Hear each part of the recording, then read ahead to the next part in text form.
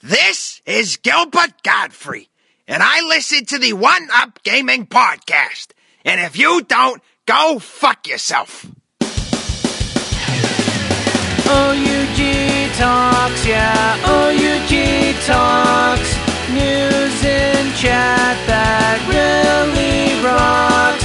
It's OUG Talks, yeah, OUG Talks. And we're live, it's One Up Gaming, it's OUG Talks, it's me David, and I've got Chris. Hey, how you going, guys? And this week we have got a special guest, so first of all, if you just want to introduce yourself and say what do you do, please. Yeah, hi, my name is Matthias, and I'm one of the 4 founders of the young independent studio Gently Mad, and we made In Between, yeah. So the game itself, it's fairly new on Steam. What has the reaction been like to the Steam reviews, the user reviews? Has it been positive? Yeah, I mean the Steam reviews, they're extremely positive. So we are quite a bit overwhelmed because the response is very very emotional and yeah, very very positive actually. It's a little bit different with the press. Because they're receiving us, I think, on another level. But the user reviews, they're really uplifting for us, I would say. Are you guys not too happy with the press reviews in general? No, I mean that's not really a problem for us. I mean, and they all make their points, and but what I wanted to point out is that it's really not what we anticipated in the Steam reviews, that they were so positive and so there were really emotional responses to our game. Yeah, well, I mean, I was big impact. Yeah, no, definitely. I was quite surprised myself. Kind of had a very different feeling, like walking into it and then walking away from it. I think you guys probably you probably connected with a lot of people. It was quite a powerful game in my opinion. Yeah, thank you. So I mean, was this your first game that your studio's created? Yeah, actually it is. It's pretty funny. The project, it started, I think back in 2012. And it was, by that time it was in form of a prototype, and it was a bachelor thesis that one of our co-founders, Daniel, did. And it was made in Flash. And then we started, we ported it to Unity. And it was pretty funny because we were like a band of students and we worked together on several projects. And then one time after our bachelor, everyone had his bachelor's, and except Wolfgang, who also already had his master's degree. And then he came by and he showed us this prototype, and we were all very amazed by it and very intrigued by this idea to have this very unconventional mixture between this very serious topic and this challenging gameplay. And then we said, let's do this. Let's just come together and make a full game out of it. And that's how it all started, actually. Yeah. So none of you guys then have worked for any other studios, any kind of larger development teams? Like you straight out came out of uni. This was your first idea. Yeah, that's true. Yeah. Wow. So I mean, we had worked together on several projects, gaming projects, while we were studying, but we were not like professionals who worked on big companies or something like that. Yeah. No. So, as a kind of, as it's your first time, what was the process of making an independent game like? What would you say were kind of some things maybe you didn't expect, some kind of really hard hurdles that you went through? Yeah, that's a good question. The hard hurdles. Well, overall, I mean, we were just a bunch of guys, mainly 4, who came together and wanted to make this game, and it was really, I mean, we were not used to any production schedule. We were just doing it on the go, so it was pretty chaotic. and there were times where we really had to, let's say, recreate the project from scratch, because everybody was just doing his stuff and so on. So we had this point in time where we just started fresh, and from then it all went pretty well, actually. But the biggest struggle for us was definitely to get into the scene, I would say, to get to know the people who make, let's say, the important decisions, or who can bring your game on the market.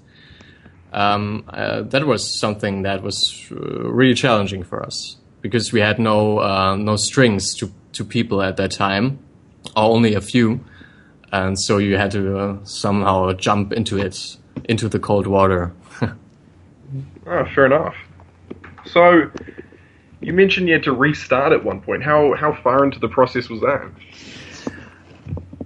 Yeah, I mean, it was, that's pretty funny. There was this big jump. We were using Unity, or we ported the project from Flash to Unity, which was pretty straightforward.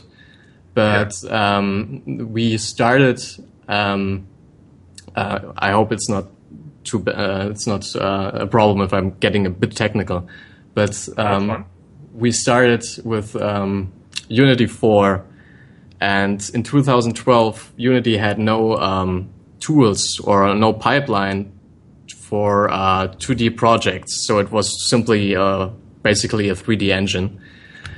And then they started making generating thoughts, how could we make the life for our people who are making 2D games better, and so on and so on. So they advanced the engine, but we are using tools, or we had to write our own tools to make our 2D game, and at the same time we had to update the engine. And then there was this big jump from Unity 4 to Unity 5.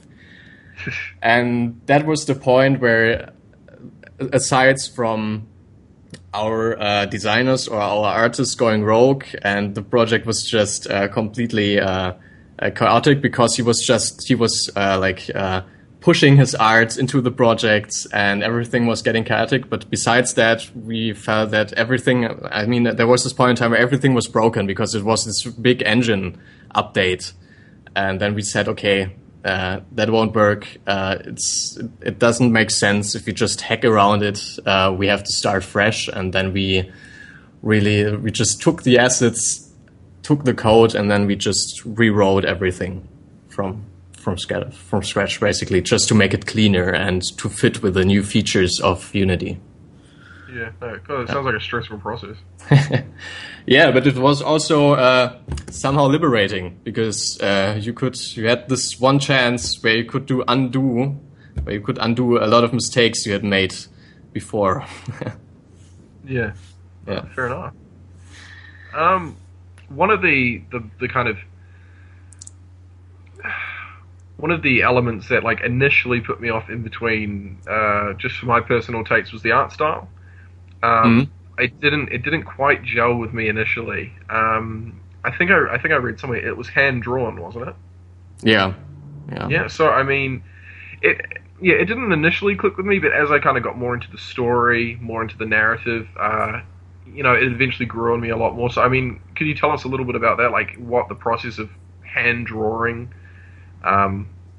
basically the game is kind of like? Yeah, I mean, the thing is that we never really thought about...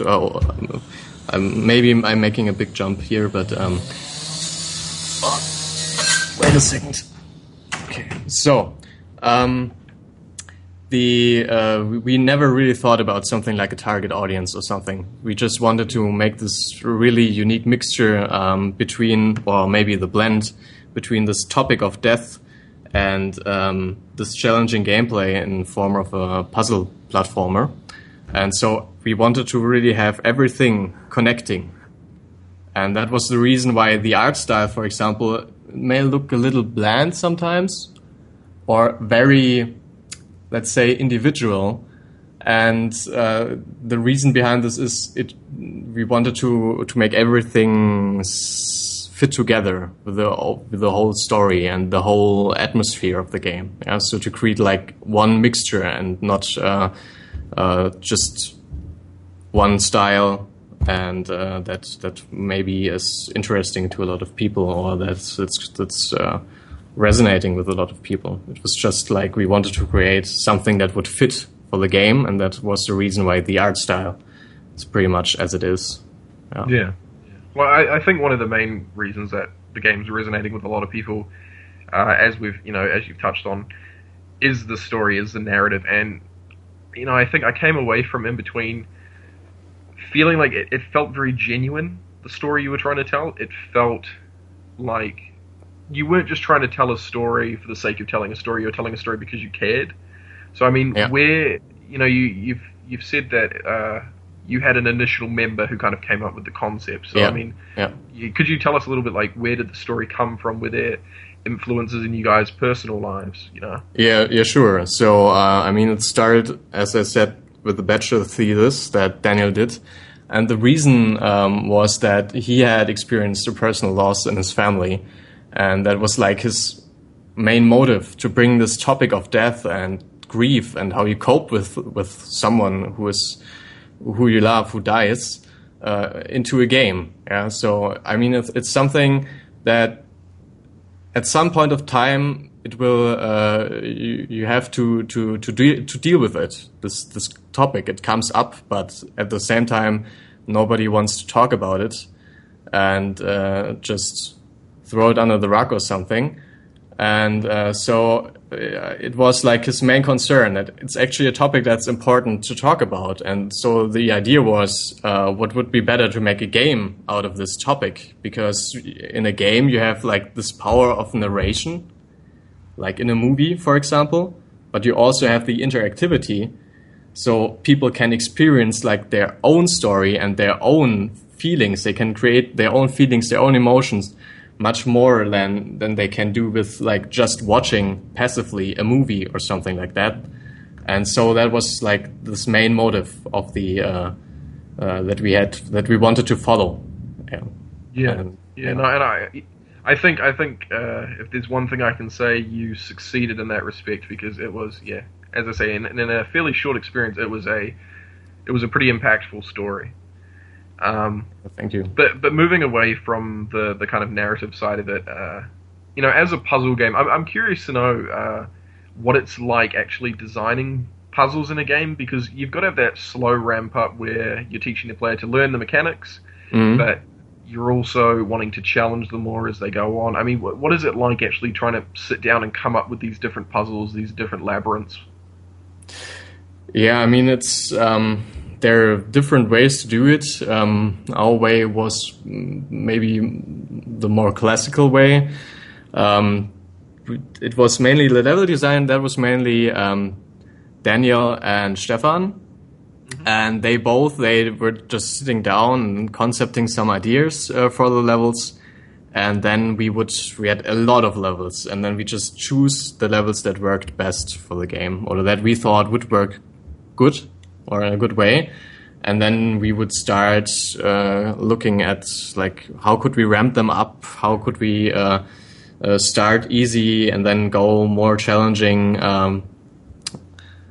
And yeah, I mean, it was really a very democratic process, because we were just looking and testing out, and it was a lot of stuff. A lot of the order of the levels was just done by testing. Yeah. So I mean, does it start off with something as simple as drawing sketches on paper, or do you immediately jump in? Pretty much. Yeah. Not always. Sometimes Daniel has like this one idea that he exactly knows how it should work, and then he just straight off goes to the editor and builds it with our 2D tools. Yeah. And sometimes, especially with the more complex levels, it usually really starts with a sketch on paper. Yeah. Yeah, because I mean, I just write reviews. I mean, it blows my mind how people come up with these puzzle concepts when I'm struggling just to solve them, let alone make them up. Yeah. Yes. I mean, it's pretty interesting, because at some point of time we were all like pros in our game. Yeah. And so solving the puzzles, especially if it was about and it's something we get criticized a lot for, about that there's a lot of timing involved in between. So you have to time things, and that puts some people off. And the problem with this is, or I think why it is such a big problem, is that because for us the timing was not an issue because we were already masters of this game, and so that was really hard to test because I mean we had definitely external people who were who we also had as testers, but initially that was a big problem because we were just too good at our own game. Yeah. Yeah, I mean, I can see that. You've got to find that fine line between, you know, challenging and just straight up unfair, you know? Yeah. Like, and I think I don't think I hit a point when I was writing my review where I thought to myself, you know, I played that section and I died just because it wasn't fair. Mm-hmm. You know, I was constantly thinking I was playing parts, and then I did have a couple times where I thought, oh, this sucks. Why can't I get through this? I'm doing everything right, and then I realized I was doing something wrong, and like this epiphany, and you know I'd solve it, and I'd feel great. Yeah. I mean, we wanted to have this challenging gameplay. I mean, it fits the series topic, and if you like in the end, if you achieve your goal, if you made it through the level, it's really rewarding, and you need this challenge to have this rewarding experience, because otherwise it would be just you would not have the same response. Yeah. So it was very important for us that the game is challenging. But I think the problem is that it's especially with the German press, for example. But I mean, there's no reason to generalize things. But some of the official press, they had a problem, and they told us that you made a game that has this is very much powered in this narrative. So you want to express this interesting story and this interesting topic. But then you keep us away from the story by having this challenging gameplay. And we wanted to have this unique mixture. That was something that we specifically wanted to have. That was a decision that we made. But the feedback was that there were a lot of people who were just interested in the story, but not so much in the puzzle platformer mechanics. So, but I mean, that was something we really wanted to have, the creative freedom to not having to think about this. So it's completely fine with us if some people just don't want this mixture. Yeah, no. And I can understand that perspective, but I disagree with the kind of idea you're saying that the German games press were putting forth, because I found that the level design and the gameplay and the narrative actually worked hand in hand, because you're talking about all these not theories, but ideas and concepts of dealing with death and the struggle of grief. And as you're going through the process of completing these levels, like, you're going through what someone would feel like dealing with grief and dealing with death. You know, the inner turmoil of not knowing what to do, not knowing how to move forward, feeling like you're stuck in the same place and not able to get through it. I mean, it's symbolic of the message of the actual game. Yeah. So, I mean, that was something we really wanted. So usually in games you have very excluded or isolated pillars. You have like this. You have story, which is a lot of times just presented in cutscenes, and you have like maybe an overall topic, and then you have the gameplay, and it's like very excluded or very separated. And we really wanted to blend this together. For example, with the stages of grief, you have like denial, where you don't. I mean, the topic of denial is you don't want to face your fears. You don't want to your fates to be true. So you run away from it. And so this is something that we presented with this black wall, which is a gameplay mechanic. And this is like these are points where you try to merge story aspects of the game with gameplay mechanics, so that it's really like one thing, and it's not so separated from each other. Yeah, I mean, I noticed that you've got these 5 stages of grief, and then you've got these 5 I'm pretty sure it's 5, you've got these 5 different gameplay mechanics that are then influencing how you react to the levels. So, I mean, like you mentioned, you have that black curtain that's always following you in your first stage, and then in, I believe it was the anger stage, you had the glowing orbs that you've got to try and avoid it. Yeah, I mean, so I thought that was brilliant because, like you say, you're merging that narrative and the gameplay and putting it together, whereas a lot of games try to tell a story and then there's either not enough gameplay or they've nailed the gameplay but they can't fit the story into it. Yeah.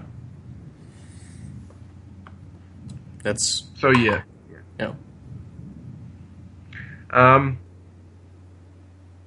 Yeah, I mean, I'll just put out to the listeners or the viewers right now a spoiler warning. So if you don't want any spoilers for the game, skip forward a couple minutes.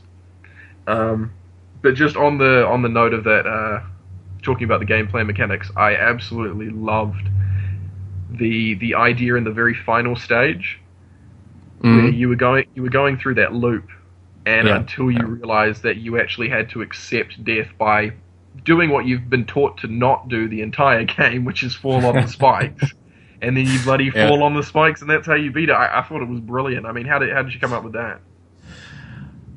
Yeah, I mean, the acceptance stage, that was something we really feared because we had sketched and concepted all the different mechanics, and then we had acceptance, and we thought, okay, how on earth could we find a gameplay mechanic that could fit with this topic of acceptance, and how would that work? And it was like this topic, it was just always on our whiteboard, and it came up again and again, and then sometime, I think it was Stefan who just said, we'll just make some kind of loop, and the player he has somehow to kill himself or something, and that was then the start of the realization or the implementation of this last level. Yeah. I so it was brilliant. It was just It was, I think, it really fit. I mean, we were like at first when this idea came up, we thought, it's so different from the rest. But then we thought it's actually that's the key, that it's different, because you need like really an expressive ending. And it was exactly that. Yeah. I mean, David, is there anything you want to kind of add in here? I mean, the only thing I was wondering is, the game, is it the same game that's available for like mobile devices? Nearly. It's not exactly the same for mobile devices. And because of the controls that are not that tight, like if you have a keyboard or a gamepad, it's like the controls are better, and on mobile they're not that tight. So we had to change the layout of different levels, so it's so that it's still playable there. That still feels good in these cases. Yeah, but other than that, it's the same content.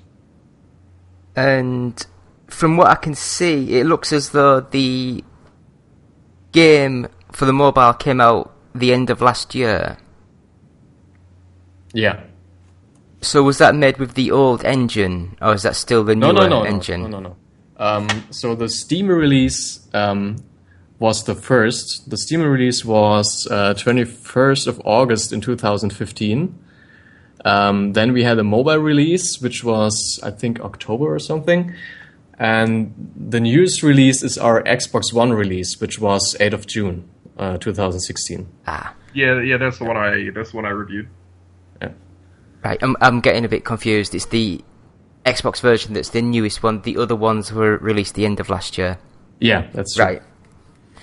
So, because I was wondering if it was available for mobile, because it looks I mean, I don't want to be disrespectful.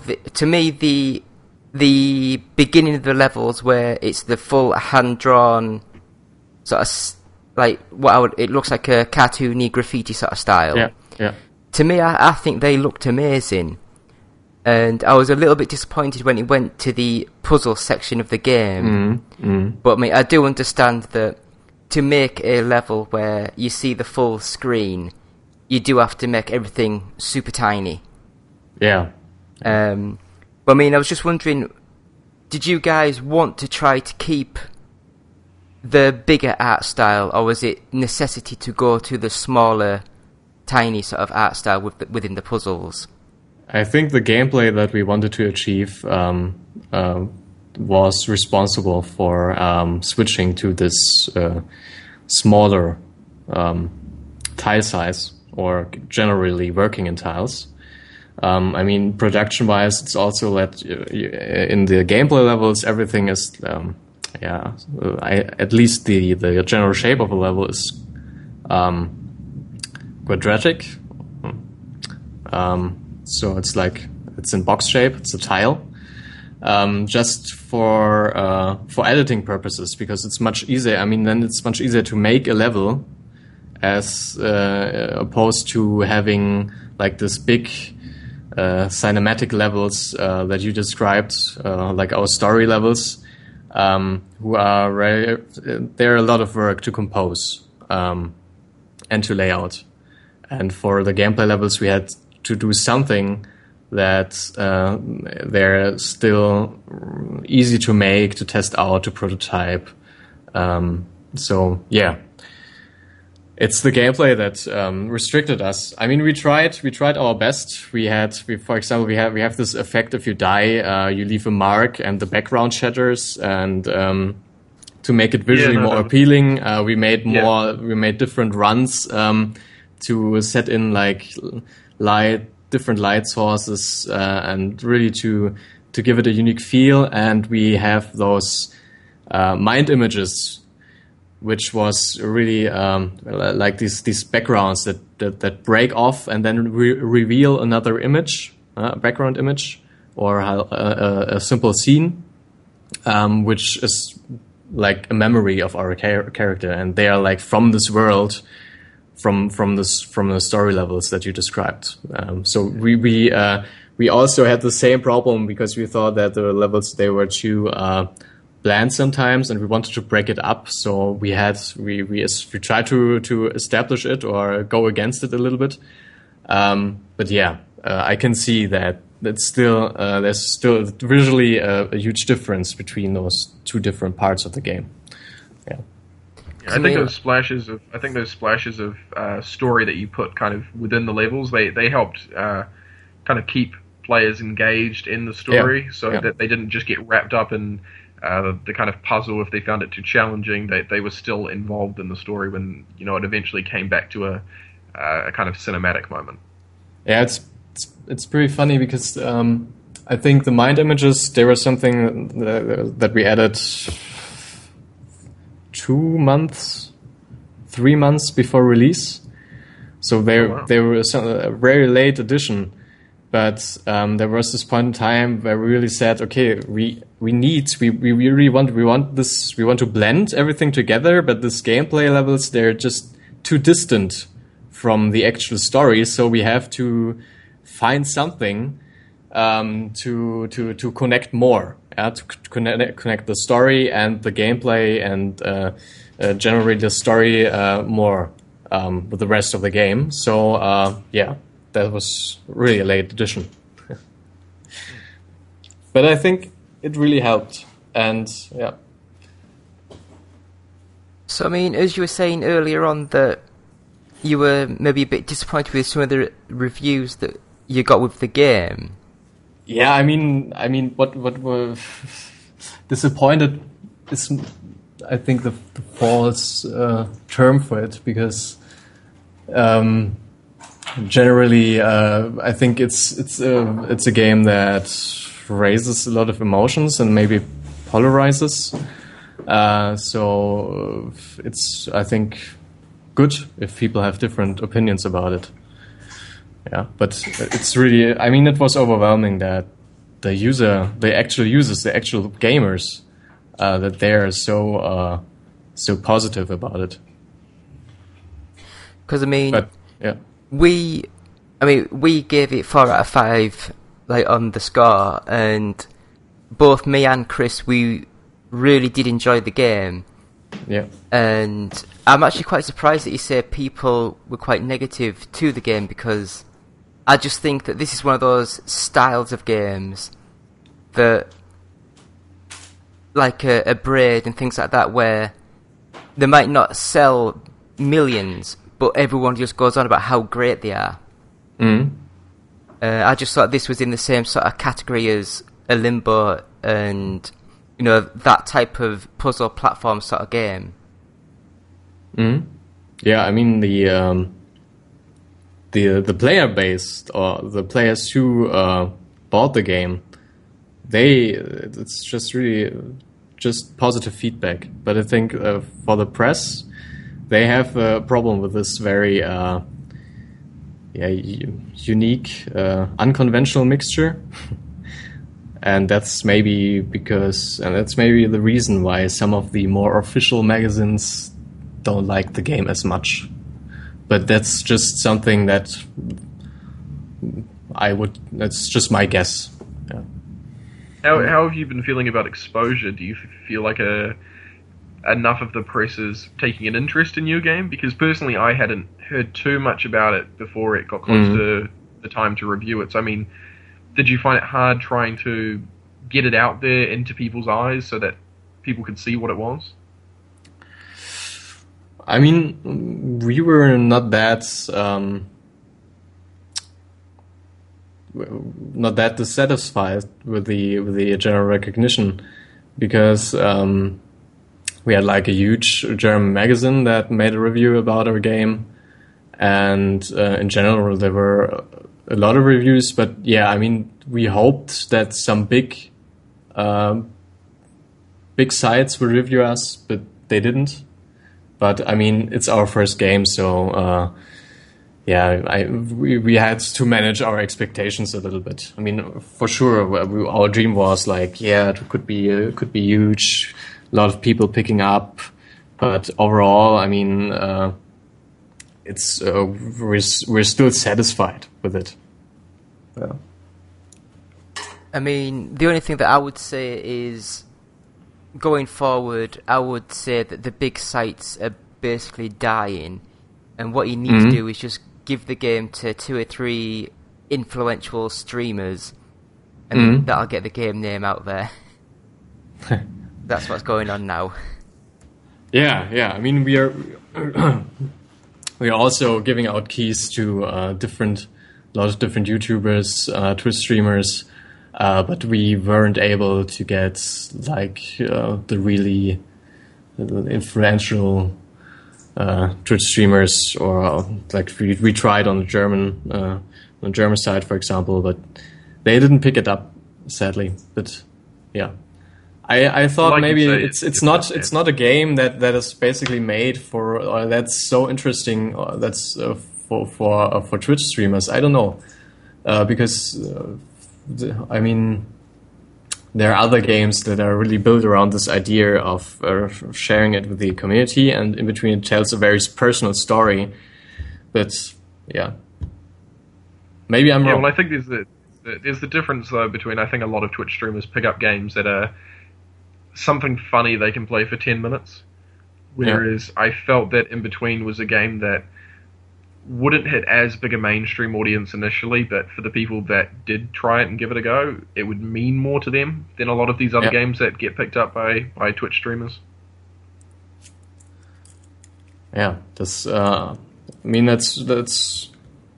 pretty good point, because I think that you need to get into the game, and you need to really to be with the game, to have something from it.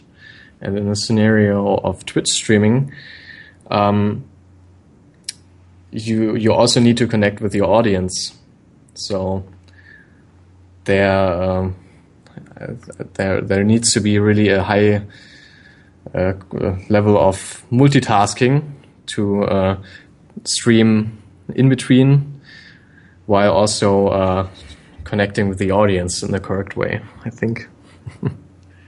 And you mentioned, just to jump topics, you mentioned that you released on Steam last year, on iOS last year. You've just had your Xbox One release. Are there plans to bring In Between to PS4? Maybe.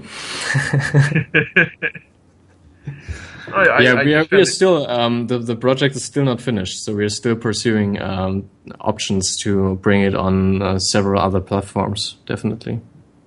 Yeah. I was just curious because I didn't hear anything about it being exclusive, and then I looked it up for the PlayStation 4 and couldn't find it.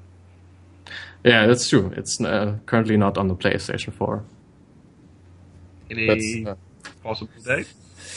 No date. I can't give you any date. Oh, damn. It's always for us. It's when it's done.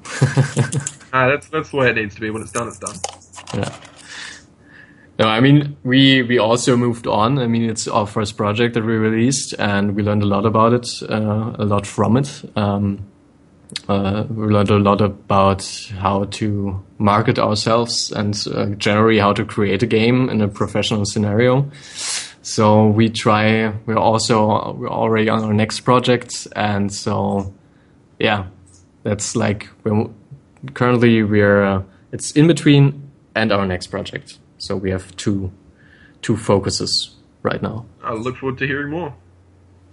I mean, I just want to ask, the next project, will it be similar sort of genre, or will it be going something completely different? It will be something completely different, actually.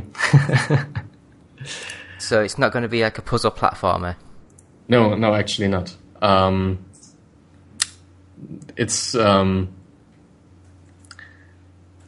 I think what we would define as our company culture, or maybe even as our vision, is we want to generate value or generate a takeaway that people have when they are playing our games. So instead of just giving them like just one more simple experience, we want to have something that they really can take away.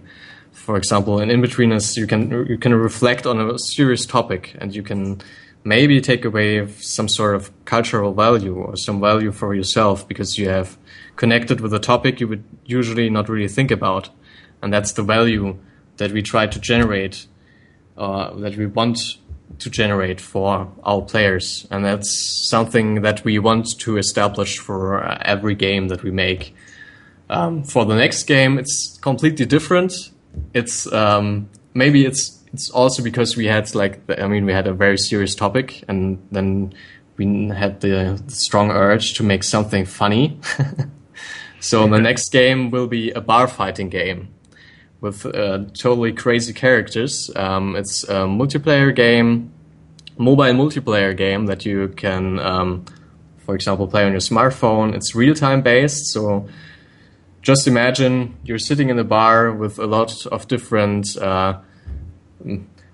old and grumpy heroes, and then you just clash together in this complete mashup. So you just fight each other, and it's just a fighting game, it's like a simple deathmatch. And the value that we try to generate is it will be free to play, but it will not have so many items that are just like, yeah, I got my new sword, or yeah, I got my new hats, and wow, now that's it. It will be more interesting. For example, there will be a jukebox in the game. Every good bar needs a jukebox. So, and people can find music for this jukebox. And this music will come from, for example, independent music artists, and it's just like you can discover music in this game, and you can have it in this form of an item. And if you reach the jukebox and nobody is able to kick you away from it, you can play this kind of music, and everyone in the level who's with you or who plays in the same match will hear this music. So you can dominate the music style with your own collection of music that you have in the game. And that is like this one kind of item, or that's like one of those items where I think they give you value, because they are not just something that is actually just only a purely cosmetic item, but it's also not making some stuff unfair by being like a powerful, glorious sword that you bought for 10 euros or something. And so that's something that we want to build upon. Another idea is to come together with different craft beer labels and to establish like that you can collect beer bottles or something from very like unique and individual marks, and just to like create this possibility to learn more about the world of craft beer, for example. But that's just another crazy idea currently, if that might fit. But that's the direction that we're going, that we're pursuing, and that's the kind of value that we want to generate with this game. Actually, yeah. Sounds interesting. One thing that I would say is, the first thing that I thought of when you were saying a jukebox in the background, when your two characters are fighting, you should have it so if one person gets hit, knocks up against it, there's like a scratch effect, and then it cuts to just a random song. Yeah. I think that would be quite funny. Yeah, it's a good idea. I write it down. I mean, I'll be honest, that threw me. I was going to make a joke about the new game's going to be an in-between inspired kart racing game. But you beat me to it. Okay.